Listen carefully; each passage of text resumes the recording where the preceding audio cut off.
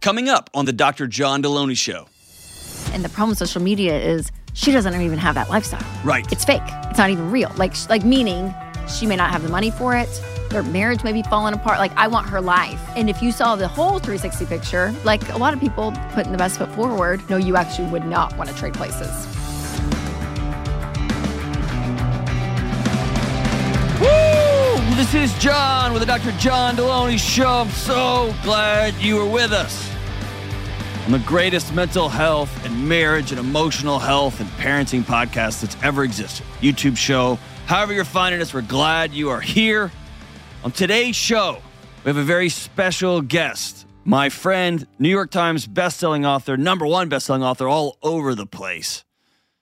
YouTube sensation. I don't know all the nice things I could say about her. Kind of my boss, actually.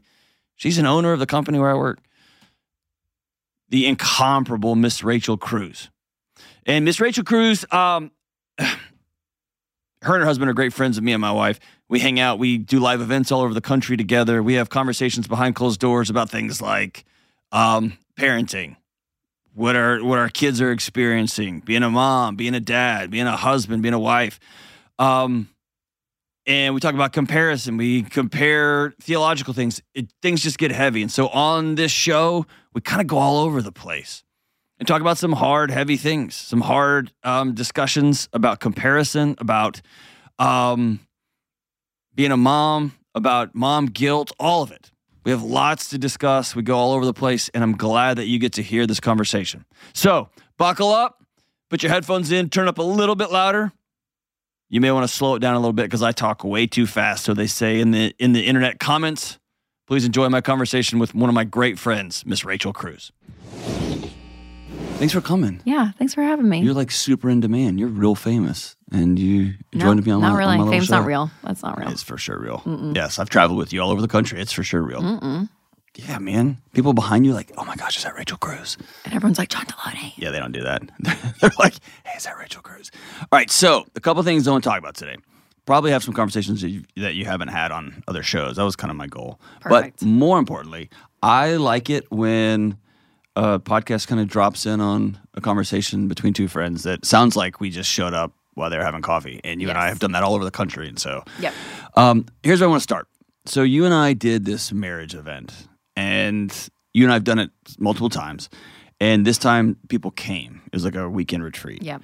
And there was a bunch of people there from all over the country, all different walks of life, engaged, about to get divorced, to we've been married 34 years, Yes. We're millionaires, and we just want to see what's next for us. Totally. I think to a person, everybody walked away from that thing, us included, like something magical happened there. Mm-hmm. And so that's rare in our world, right? Yeah, we do these events all the time, right. and they're great. Of course, and they're all of course. awesome. But there's always like you do a tour, and there's like this particular city was just magic. Yes, and I don't know, I don't know why. It was just an energy, whatever. But this was so special and unique, and so I've spent so much time just while I'm walking in the woods, just trying to figure out what was so rad about that weekend. And one of the things you and I have talked about that I want to unpack a little bit is this. One of the special gifts to the audience is that, or in that event, was I hide my wife, you hide Winston over time, or really they hide from what we do. And so one of the cool things was they showed up.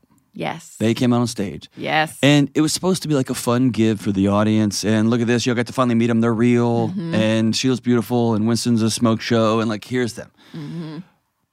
When I reflect back on it and you reread the feedback, that was some of the most powerful. That was one of the most powerful hours of the entire weekend. Yes, yes. And as you and I have discussed, I think it comes from this place where they could look at you and Winston.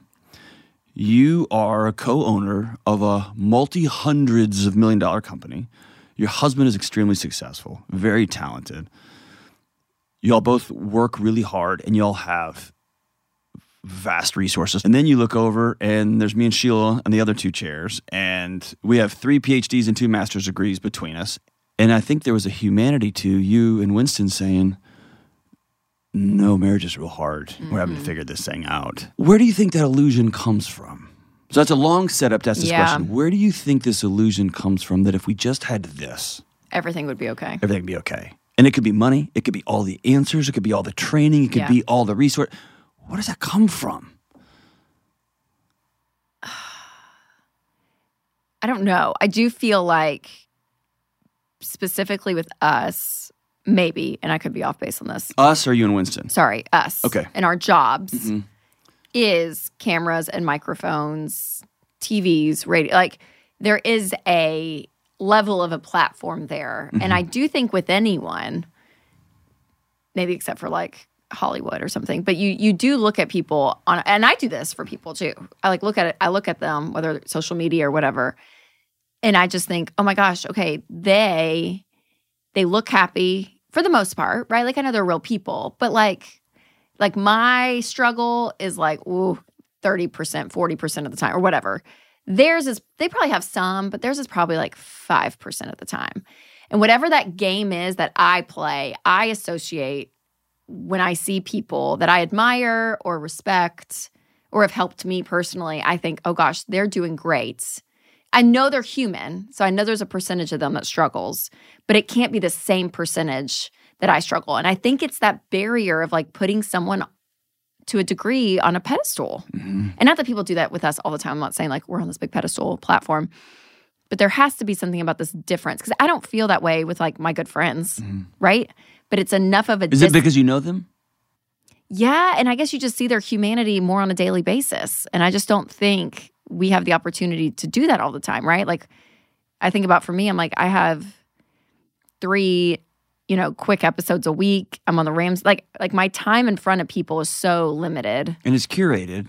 And it's curated to a degree. This because is I'm as like, good I'm as not, we can look. Yeah, and I try to be human on it. I Of try course, not to like put on a complete fake face, but I'm like, but I'm not going to pull up my phone in the middle of a fight with Winston and be like, I just need you guys to see. Like, I'm like, that's so inappropriate. Like, I would never, that's so crazy. So there is something to me that I will put, even me, a percentage on people's struggle and say, but surely it's less than mine. Ooh, I need to put a pin in that. Surely it's less than mine because that'll be an important conversation later on when we talk about comparison. So I don't know if that answers your question. It does. But there's just something about that. I think it's a distance thing. Maybe it's a resource thing. I don't know. I wonder if it's hard to be in our own skin. And it's just easy to look and go, I feel this way. Surely they don't. Right. And yes. So how do I get from here to there? And the world, if you just scroll Instagram, it's like, well, you have to have money and you have to buy this thing and you have to have this thing and you have to have this thing and you got to go get this information or listen to this podcast, read this book.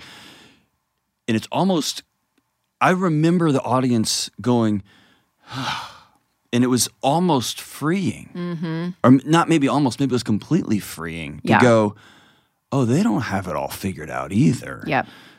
We're okay. Yes. And that means we can all keep figuring this out. Right. And I do wonder the dynamic of that on stage. You have both couples sitting there where usually, like the people I'm thinking in my head, it's the person. And I know they're married, but I'm not in a conversation with their spouse or I'm not watching that conversation happen. So I think there's like 2 pieces of the puzzle of like, oh wow, this is it. And I'll give kudos to our spouses. We're very honest. Yeah. You know what I mean? And they're very smart and they're, And that vulnerability though too, I think gave that. There wasn't this like, oh gosh, we have to image management level of like. You and I did not marry image managers. No, we were not image managers that weekend, which I think is what brought some of the magic too. Yeah. Because, like. So what makes marriage so hard? Like if you had to distill it down, I have an idea or two, but, and I'm not even talking about the nerd literature. Like what do you think it is? I feel like what I've learned that I didn't realize, and I feel like my eyes have been open more in the last probably 24 months. I think 2019 was a hard year for us, and we started doing some work, and then we kind of like ramped it up even in the last year or two. And I just don't think I realized how much self-protection I brought into marriage. Define self-protection. Protecting myself, protecting my ego, my feelings, wanting to feel safe, all of it, without knowing it.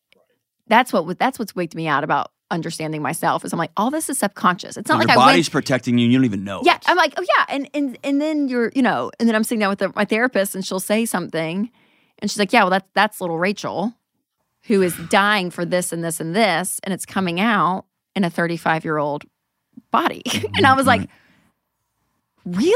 Is that what that is? I'm like, I didn't even know that's what I was doing. And Winston, same way. And if he was sitting here, he would be very honest with that too. I'm like, there was something, again, not conscious, it was subconscious of like, I just had to protect myself. And that comes out sideways and in different ways. And in our marriage, it was caretaking. It was a level of codependence, all of that, where, again, not knowing that was happening. And then you end up in this like dysfunctional dance. And then you wake up and you're like, wait, this isn't healthy? Because I mean, it's kind of working. Like it's, as one therapist said, I heard, they were like, it works until it doesn't work. Right, like alcohol and cocaine. They work great. Yeah, it's great. Until they kill you. Yeah, exactly. Yeah. So I think part of marriage that is hard is we just bring in so much stuff, you can say from childhood or whatever, and we at the core of us we're trying to protect ourselves always to a degree. So what have you found that you were trying to protect? What was your body trying to keep safe? And here's why I asked that question. I don't mean like deep, dark secrets. I'm saying you have identified this other person in marriage. You were my ride or die. Yeah. I'm all in. And that's a cognitive choice. Yes. I'm choosing you. Yes. Your body goes, oh no. Right? Mm-hmm. And it kicks up the defense 24/7, 365. And it plays out for a decade that way. Yeah. Right? Until somebody at work laughs at your jokes, and suddenly your body goes, oh, we can bring our defenses down because she's safe or he's safe, or this thing happens or that thing happens, or the mailman knocked on the door and he's really attractive. You're like, oh my God. The Christmas tree guy. 2 Christmases ago. The Christmas tree guy, right? Whatever. Oh, is it a smoke show? Literally, I walked in, I was all like disheveled and I was like, oh, wow, you're actually a very good-looking Christmas tree decorator guy. Is this like, no, he was selling like lights. We didn't even go with their company. Sorry, company. But anyways. But like, so what was your body protecting you from? I think a level of not wanting to be hurt. So I can live in this, it sounds just like Pollyanna, and it's not that. It doesn't feel that shallow. I'm just naturally the glass is half full. Mm-hmm. Naturally. It'll work out. I'm always going to and everything's going to be okay. We're going to figure it out. And that mindset that has been drilled in, that I've found makes life better. Rachel, 15 in high school, if you get left out of something, it's okay. It's going to be fine. It's fine. Don't worry about that next week. Like I would always tell myself, it's going to be okay. It's going to be okay. So then when hard stuff in marriage happens, something that boils up that I actually needed to be like, what the is going on? I was like, you know what? It's going to be okay. It's going to be okay. And because I'm like, I don't want to feel that pain. I don't want to feel that hurt. I don't want to feel pain, hurt, loneliness, like all of those. I'm good. It's going to be okay. Because truthfully too, through most of like life, it has like, I got friendliest at Brentwood High School. I was, for the most part, it has played out until it starts to not. And you start to see, wow, this thing that brought me through that I thought was actually helping, I think in the long term, it harms you because there's parts of me that I think I did shut off to protect, to make it be okay. It's going to be okay. And the only way to a deep, powerful marriage was going through that stuff that's not okay. That's right. And it was intense. We had an intense season. Yeah. And yet it was the healthiest breaking that needed to happen for both of us. And that's the sick thing too, is I'm like, for Winston and I, again, I'm not telling secrets. If he was sitting here, he'd say the same thing. Where we both can lean and like codependent, where some people I think can lean very independent and protect themselves that way. We almost found the safety in each other to an unhealthy degree, which sounds funny in marriage. Because in my head too, in marriage, no, it's all okay because you're married. You have this label of marriage over you. So all of this is fine until you realize, oh my gosh, individually, I am not a healthy person. And Winston said this in Money and Marriage on the panel, but it's true. He was like, you can't, like if you're both C+ people, you can't have an A+ marriage. Like, ooh, that's a good like line, it doesn't average out like that. And so I think for us too, the protecting, oh, it's going to be fine. It's going to be fine. And couple that with a level of codependence that, like, if you're good, I'm good. Like, we're good. Like, life is good. We're good. Like, you live. And again, it's not like Winston and I were shallow people. We had good conversations. We were connected.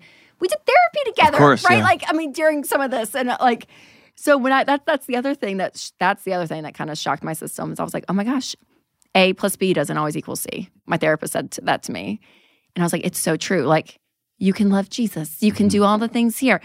You can both do self-work and to a degree and all this here. And somebody and leaves. still something happens. Right. Like, and that messed with me, John. It Oh, did. because life isn't an algorithm, right? Yes, and I wouldn't have said life's an algorithm if you asked Rachel 3 years ago, is life an algorithm? I'm like, no, stuff happens all the time. Right. But But again, not to me. But subconsciously, I thought, yeah, but if you're wise, and not that we're not going to make unwise decisions and Sure, expect, right? sure. There is a level of you reap what you sow to a degree, but also Some years it just doesn't rain. some years it doesn't happen. Some yeah. years you plow the field, Isn't plan that it wild, perfectly, though? and there's no rain. Yes. Yeah. So it's all of that. Yeah. Like, And so me and Sheila was detangling all of was that. opposite, where hers, I very much had she's going to leave at any minute. And hers is very much independent. Yes. Hers was, he's going to leave at any minute, but she solved that by independence and lists. Yeah, And so I y'all solved were that I solved it by trying to hang on. And so we Yes. had this, like, it was amazing. And then we'd go, and this, when the Venn diagrams are crossed, right? Well, thanks for talking about that. I think there's this idea that, if you just do all the right things, marriage is perfect. Right. And if it's not perfect, then we need to scour the earth for all the right things. My aim is different now. And it is, I'm going to do all these things that I know in this moment to be right. And by the way, I've learned in the last 5 years. And before that, I learned different things. And before that, I had different things. And all of that brings me to a baseline that gives me a chance. Not that it guarantees an outcome. And I think there's something powerful about that outcome not being guaranteed. Yeah. Because then I got to keep showing up. And then I got to keep showing up, and that keeps me from getting complacent. It keeps me from just phoning it in. It keeps me every day looking at Sheila. Like this morning, I was like, how can I love you today? Yep. And she's like, just hug me right now. And I was looking for this like gesture, and she's like, just hold me for a minute. Yep. And off those lines, because you said that, and I was like, oh my gosh, it's so true. Because I think part of the dynamic in the formula of that, of just keep showing up, all of it, is showing up and continuing to push into the pain. Because I think for so long, I was like, oh my gosh, if that's that bad thing there, or that's wrong, or we stay away from that. We attach to something else. We go. Where I think I'm learning, I'm like, oh no, it's actually through the pain, through the grossness, through the messiness, that is actually life. Like that's where it is. We're so everything. We avoid it, and we think, and in the Christian circles, you could label it sin, you could label it suffering, you can right. I think every person has their thing, and for so long, it's like, nope, we avoid no. Where you're actually like, what is going on in me that's causing that, or wanting that, or whatever, and it's actually through that I got to go through it and not just say that's wrong. We're going to turn this way and white knuckle our way to be better, just hold on and to it. run Yes. and to go.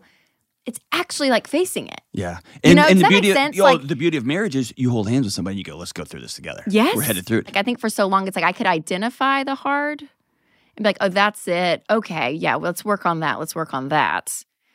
But I think it's even 2 layers deeper, where it's like, no, we're gonna go through that and through it. Yeah, I think I just had this avoidance of not just the hard. I feel like that even sounds like, oh, it's just the hard. We can avoid that.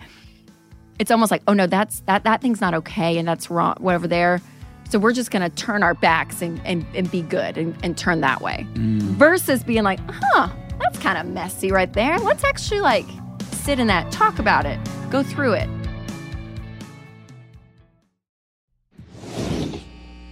So I'm going to read a couple of things about you Okay. that I got off the internet. Oh Lord. Just kidding. I Is didn't it go off mean the internet. tweets? No, that would be Read super some mean fun. tweets. You're a multi-time best-selling author. You're an heiress and a co-owner of a $300 million company. I like saying heiress. That sounded fun. You got a very successful show, podcast, YouTube show, whatever. You've got very successful product lines, like things with your name stamped on them, right? And you got 3 amazing kids, and my kids play they're great kids, and an amazing husband. So I've watched you as my friend push back on this lie that as a successful working woman / mom, you can have it all, do it all at the same time. There's this mom guilt thing, and there's this mom guilt factory. Yep. And so many of my callers are in that cycle, and they're on different places, right? How do you, and again, going back to, we were talking about it earlier with marriage, there's just this illusion that if I just had this, then, right? Right. How do you experience mom guilt? Like when you're not with your kids, you're on a shoot somewhere, or you and I are doing a live event in Minnesota. Yep. Part of your body's like, I should be with them. Yep. And then when I'm with them, part of you's like, I'm intentionally sacrificing my career right now because I could be doing these interviews. I could be in New York. I could be in LA doing this thing. How do you balance that? Because it's a tornado, right? Yep. I think I have, and I know not everyone has this, you'd say opportunity, ability. So I recognize that as I say this out loud. I think the season my kids have been in, I have tried to follow, meaning when they were younger, babies and all that, and I'm sure people are like, no, you need the attachment, all this. There was a level of me that I didn't feel as bad. Like I was like, I didn't work crazy hours. I pulled back some, but I like was with them enough, all of it. And then when they started hitting this like preschool to early elementary school days, my mom like radar just spiked. And it was when I was pregnant with Charles and it went out the roof. And I was like, oh, I really want to be home more. Like whatever. I don't know if it was stage of life of kids. I'm missing the this, business. The busyness. I realized, oh my gosh, I find my desire is shifting. Because my desire was always work and mom, and it was great. And I mean, I went back early from maternity leave with Amelia. I went back like 2 weeks early because I was like, she's great. We got a great girl that was watching her, and I felt great. I was like, I'll go in for a few hours. Like I just was like, it really didn't like shake me to my core. I mean, I was sad at certain points for sure, but when I was pregnant with Charles, I felt this like whoosh, like I can't keep this schedule because at the time, this is before COVID and all that. We were traveling. Was it kid or was it work? No, it was more kids. Okay. I felt that. So you were more like, I'm going to sacrifice this thing I love and I've worked for 15 years for. To be home more. Okay. Yes, right. I did. I felt that shift. Yeah. Okay. But then what's funny is 6 months later, after Charles was born, COVID hits, and our work, where most people's work died down, some people lost jobs, ours spiked out the wazoo, and every interview I ever wanted was suddenly at my doorstep. And it's like, this show wants you, and this show wants you. Can you come in? So then I found myself 2 weeks in working more than I had worked even before that, the amount of hours that I was spending. And then I did start to feel this like resentment towards work because I'm like, I'm supposed to be home more. Like I deliberately took a season to be home more. And here I am working more than ever. Like this is opposite of what I was expecting. So yes, I did think like if people would just do a budget, I wouldn't have to come in and like tell people to be on a budget. I had some of those thoughts, but that died down pretty quick. But I took a season. I mean, really the last, 3 years or so, I've kept the show, I've kept things going work-wise, but I've been home more, and it's felt great. I have tried to follow the seasons of my kids, and now Charles is in school 3 days a week. So what? I'm here on a Wednesday. Like I'm like, oh yeah, I'll come in and do stuff. I have opened my schedule more, but I've kind of followed my kids' schedule for that. Does that make sense? Absolutely. So yeah, I don't know if all that. Well, and I'm just thinking to the and you mentioned this earlier as a caveat. I'm thinking of the mom that can't afford to do that. Yes. Just can't. Yes. Or is like whose husband won't allow it or whatever. I don't think guilt is the enemy. I think it's something to feel and acknowledge. And then we go, like we talked about earlier, I think you go through it. I think you do the best you can with what you have. Yes. And you acknowledge, yeah, in an ideal, perfect world, this would be the world. Right. And the world's not ideal or perfect. So what's the best world we can create with the record that's playing? Yes. Right? Yes. What world can we create there? Yep. And that may mean that I only get 2 hours a night with my kids after I get off work and get them picked up. We don't have screens in this house because those 2 hours are magic golden time. Yep. And do I collapse every night at 8:15? Yep. That's the world we got right now. Yes. And you said it best. It's a season because in a few years they're all going to be in school, or a few years they're going to one's going to be in middle school, one's going to. Yep. It goes so fast. And I think too, like I have found with my kids, because when I didn't pull back and I was working more with the two girls, I'm like, they're going to be okay. Yes. Kids are so resilient. Do you know what I mean? They're going to be okay. And I heard this thing, John, and it just rubbed me the wrong way. And I don't know if it's true, so I'd be curious from like a psychological standpoint. And I can't even remember who it was. It was because it made me feel bad as a mom working when I heard this. The mom guilt and ecosystem, yeah. And it was like, when you feel guilt leaving your kids, it's your body telling you you're supposed to be with them. You're supposed to be with them. So be with them. Like it was this whole like, it was kind of a moms don't work message. And I was like, ugh, I don't like it. But then I'm like, oh my God, what if that's true? What if that's true? Like, is that true? Or is it that we're guilt because of society? Like, well, I do you know what I mean? I think there's a difference between supposed to, yeah, in this ideal world. I tell people who have to bury their kids, it's not supposed to be this way. Your kids are supposed to bury you. That's the way this is supposed to work. You're not supposed to. And yet here we are, right? This is the world that we got dropped into. And so I actually think they're right, but you shouldn't weaponize that. That's good. Yeah, so I think, whenever I leave, like after I've been on the road for a season and then somebody calls and says, hey, I drew elk tags, let's go elk hunting. And I'm like, sweet. I get on a plane and my body's like, you've been on the road. You should be at home. You're right. Like that feeling is correct. Yes. And I'm going to choose to show my kids that dad goes and provides. Dad goes and has fun with his friends. Dad's got a gang, right? Yeah. So I'm going to pick this one. That's good. It's supposed to, but I'm a single mom and I have to work two jobs. I have to work. Like, what do you do? Yes. So in an ideal world, this would be the way this is. Yes. And I would say the gift you give to people is, and this is something I've taken infinitely more seriously than before I started here. And you give moms a picture of a different way it could look like. Because so many, and I do too, I hear so often, okay, my dad didn't show up. My mom was all over the place. I want it to be different, but it's like trying to explain what basketball is, and then they walk out on a court. They've never seen a game played. They've never seen a ball dribbled. Yep. And then you expect them to just go play. Yep. That's hard. Yep. You got 2 little kids in school and work. I think the influencer thing can sometimes get a bad rap.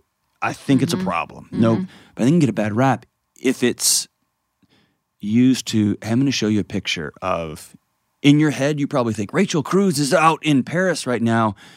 This is me with my kids on a Saturday with sidewalk chalk. This is what this looks like. Yep. And you give moms permission to go, oh, God, I thought I was failing them by throwing pine cones at each other. And it's like, right. This is what it is, totally, right? This is what it is. Yes. And so, anyway, I love the conversation. It is so hard, it's though, hard. and I feel it for moms. And again, that's one of the, and I use this example a lot even in my show with my content with MoneyWise, because I do talk to moms that are like, oh my gosh, I want to be free from all this financial like obligation with debt that we have, because if I did, I would probably choose something different, right? And so like that's an example we use a lot with moms and families, is like, especially a nuclear family. It's like, that could be a motivation to get out of debt. And then you talk to some moms that are like, oh yeah, regardless of my options, I still choose this work because I love it. And right, and that would be me. Like, I mean, I'm like, I genuinely enjoy my job and I love it. And it gives me an outlet. It gives me something else. And so that's healthy too, right? So I'm like, you can hold both. Well, I think of my mom, such a personal thing, who was a stay-at-home mom, and I got such a gift from that. Yes. Or she worked part-time. Yeah. And then part of my life was the mom who went back to college and became this guru at Deloitte and Touche, and then became this professor that travels the world, and that was a huge benefit. Right.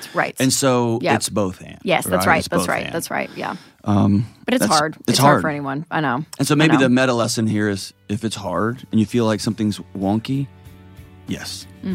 Yep. Like, it's not trying to solve for this is hard. Right. It's trying to solve for, okay, this is hard. What are we going to do with that? Yes. Right? Yes, how are we going to navigate this? That's right. It not being hard isn't an option. Yep. That's right. It's good. This show is brought to you by Hallow. Almost every day, whether I'm doing my red light therapy, driving to work, listening to the Gregorian chants on the airplane, or just sitting on my front porch, I spend time using Hallow, my go-to app for guided prayer, music, and meditation. And right now, I'm going through a particularly stressful time. I got big deadlines, big speeches coming up in front of thousands of people, end of school and other family transitions, and on and on. And recently, I made a decision amidst all the chaos to dive even deeper into my faith and spiritual practices, and Hallow is leading the way. Hallow is the #1 prayer and meditation app in the world. They have 10,000 plus audio-guided prayers and meditations, including daily prayers, daily gospel reflections, daily psalm readings, daily writings, minute meditations, and more. And there are places for people in Hallow who are skeptical and new to this whole faith conversation. And there's places for those who have been swimming in these waters their entire life and who just want to go deeper. And there are stories, audiobooks, and other special things for kids and focuses on mental and emotional health. For listeners of the Dr. John Deloney Show, Hallow will give you 3 free months. That's all 10,000 plus prayers, meditations, music, lecture series, all of it. 3 free months. If you go to hallow.com/Deloney. That's Hallow, HALLOW.com/Deloney. I want to talk about something you talk about a lot. Okay. And I want to come up with a new framework. And this is going to get kind of nerdy, and that's okay. It's good. Cool? It's okay? Yes. All right. I want to talk about comparison. Okay. And here's where I want to kind of unpack it. And so I'm going to talk too much, but you're the comparison guru. And I've been trying to dig into the nerd stuff of comparison. Yes. And here's what I've come up with. And so by the time we get done going back and forth, I want to land on a new framework about comparison. Okay. So we have Teddy Roosevelt, Mark Twain, Dr. Cummings, whoever you say it. Comparison's the thief of joy. It's the death of joy, all that. So I've written this down. So if you're watching this on YouTube, I'm reading some of this. I just want to make sure I get this right. There's a lot of scientific literature, tons, about how comparison, social comparison is the nerd word, is actually wired into us. Comparison is a feature of being an animal. Not a problem, not a bug. We have such an innate need for connection that we're designed to always be looking for where we stand, rank, and compare. Always be doing this all the time because if our tribe leaves us, we're dead, right? Yep. So wired into us is this idea of, am I over here? Am I over here? Where do I stand? I'm short, I'm tall, I'm big, I'm strong. What's my role? What am I supposed to be doing? So I started to ask myself, if comparison is part of us, wired into us as a feature, not a bug in the system, I also look around, and comparison is a thief of joy. It destroys us, right? And so I'm trying to navigate both of them. It's an innate part of us. Yeah. And in this current world we live in, it kills us. It destroys our marriages. It destroys everything, right? Yeah. And so you've talked to moms for years. You've talked to men and women for years. You've been having this conversation about comparison. If I lay both of those down, that it's a part of us. It's how we're wired. It's how we're built and designed, and yet it kills us.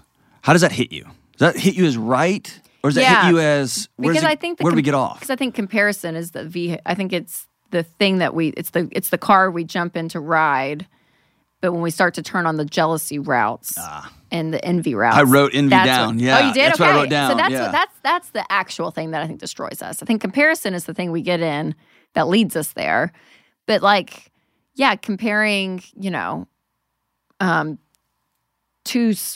my sweater and her sweater. It's like, oh, mine's cable knit. Hers is, okay, that's cool. That's great. I made a comparison, a literal comparison. But then suddenly when I want what she has and I don't have it, so now I want to get it, that's envy and jealousy. And that's the world that I think takes over. That is bad. Okay. That's the problem, I think. So comparison in and of itself may not be the demon, it's envy. I think so, because you can't have envy without comparison, right? I think a starting line is comparison. Right. Yeah. I don't think you just jump to, I want that. There's a level of like, oh my gosh. Well, especially when it's a person, right? Because you're comparing with another person, another human being. They have something and I want it, whether it's the marriage, the lifestyle, whatever. Like, and again, I think there can be I want that. And I'm still good with myself and content. And maybe that's something I strive for. That's a fun job. Yeah. I would love to do that one day. Right? Like there's that's not jealousy. All right, the last one is, and you wrote an amazing book about it. Let me grab it. An amazing book. Sweet little book. Look at that. Sweet book. So my wife is a children's literature aficionado, right? And I don't fully understand how smart she is, but I know that she taught teachers how to teach kids how to read. She's like a literacy person.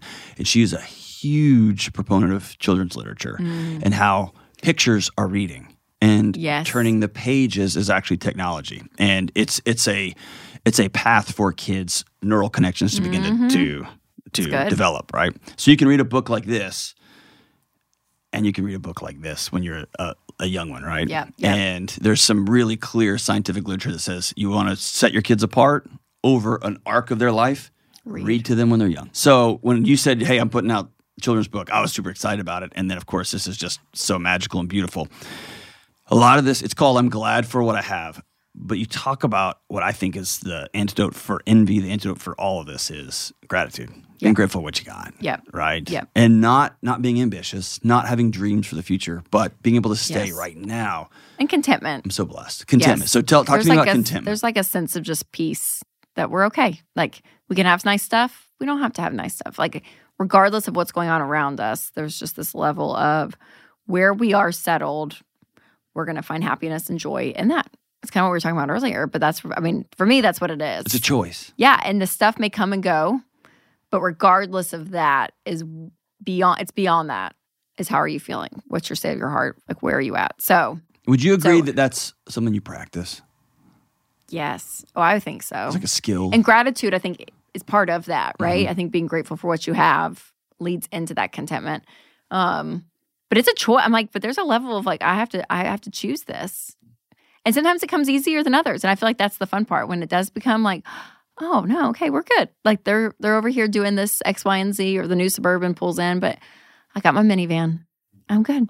But you can go over there and be like, this car is amazing. Yeah, be excited for people. Oh, sure. And that doesn't mean you hate your car. No. And you can go home and be like, I want to have that Suburban one day. Cool, let's put the work in. Let's figure out what that would look like, right? Sure, yeah.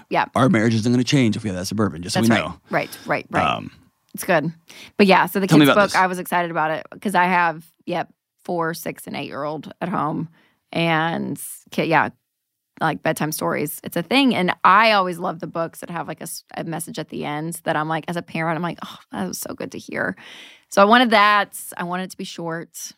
I wanted it to rhyme. I wanted to have animals. So I had this like whole dream. And contentment, is for me a huge message for my kids because I'm a natural spender. I'm the one that can be the like, oh my gosh, I'm going to accumulate because it's fun and I love it. Jeez.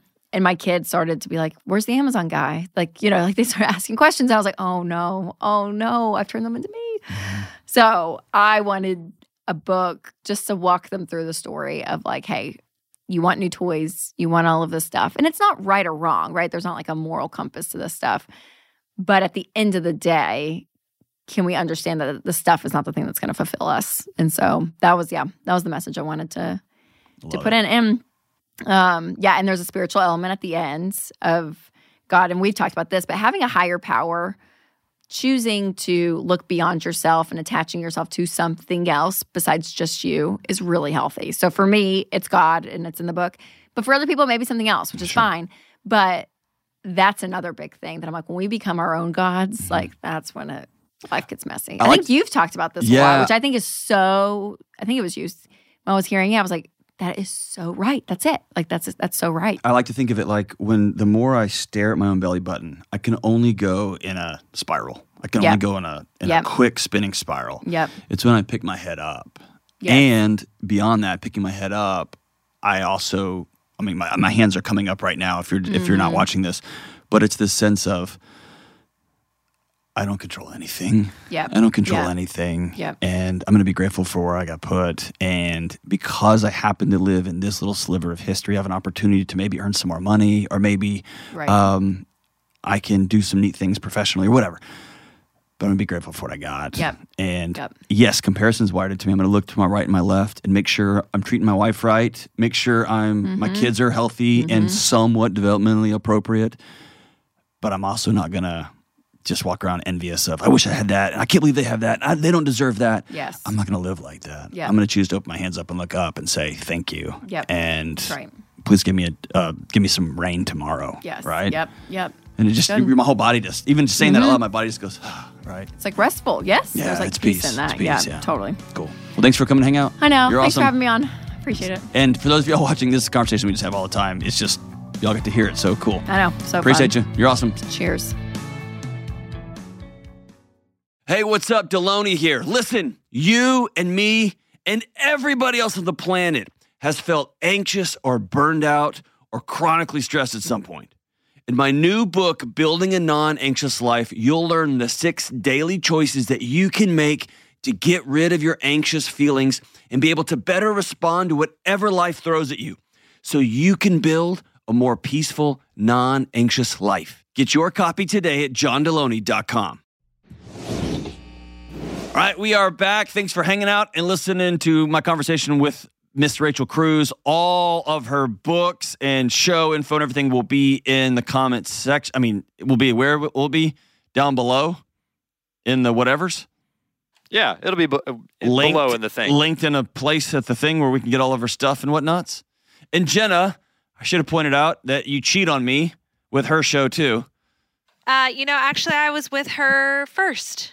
Oh, so I'm the other guy? Woman. Yep. I'm the other woman. Yes. Excellent. Excellent. All right, Kelly. So we're going to wrap up today's show with Am I the Problem? Let's do this. All right. And first, before we start, people, we need your Am I the Problem emails. So please send those to ask@johndeloney.com. Is that right? JohnDeloney.com/ask. ASK. Yeah, there you go. Not to the email address. Go there, put Am I the Problem like in the first line. You guys can see what a great producer I'm working with. She doesn't even know where we are. They know what I have to deal with. Here we go. They know. All right. So send in your emails, please. Keep them short, but we need some more. All right. This is from Lynn in Mission, Texas. Am I the problem? My husband procrastinates when doing yard work, cleaning up after himself, repairing things, or cleaning areas of the house, his workbench in the garage, etc. That he says are his responsibility. I don't like to nag, so instead of asking him repeatedly, sometimes I just go and do it myself, especially when the backyard gets very overgrown, like 2 feet or more. But then when he comes home and sees that I did it, he gets really mad. I feel like he wants to do it on his time or in his terms, or he's not happy. Am I the problem? No, he is the problem. You are seeing a need, and you are then waiting longer because your husband has a fantasy that he's fulfilling in his mind, and he's the guy that takes care of the house. He is not. He's the guy that talks about taking care of the house and then never does it.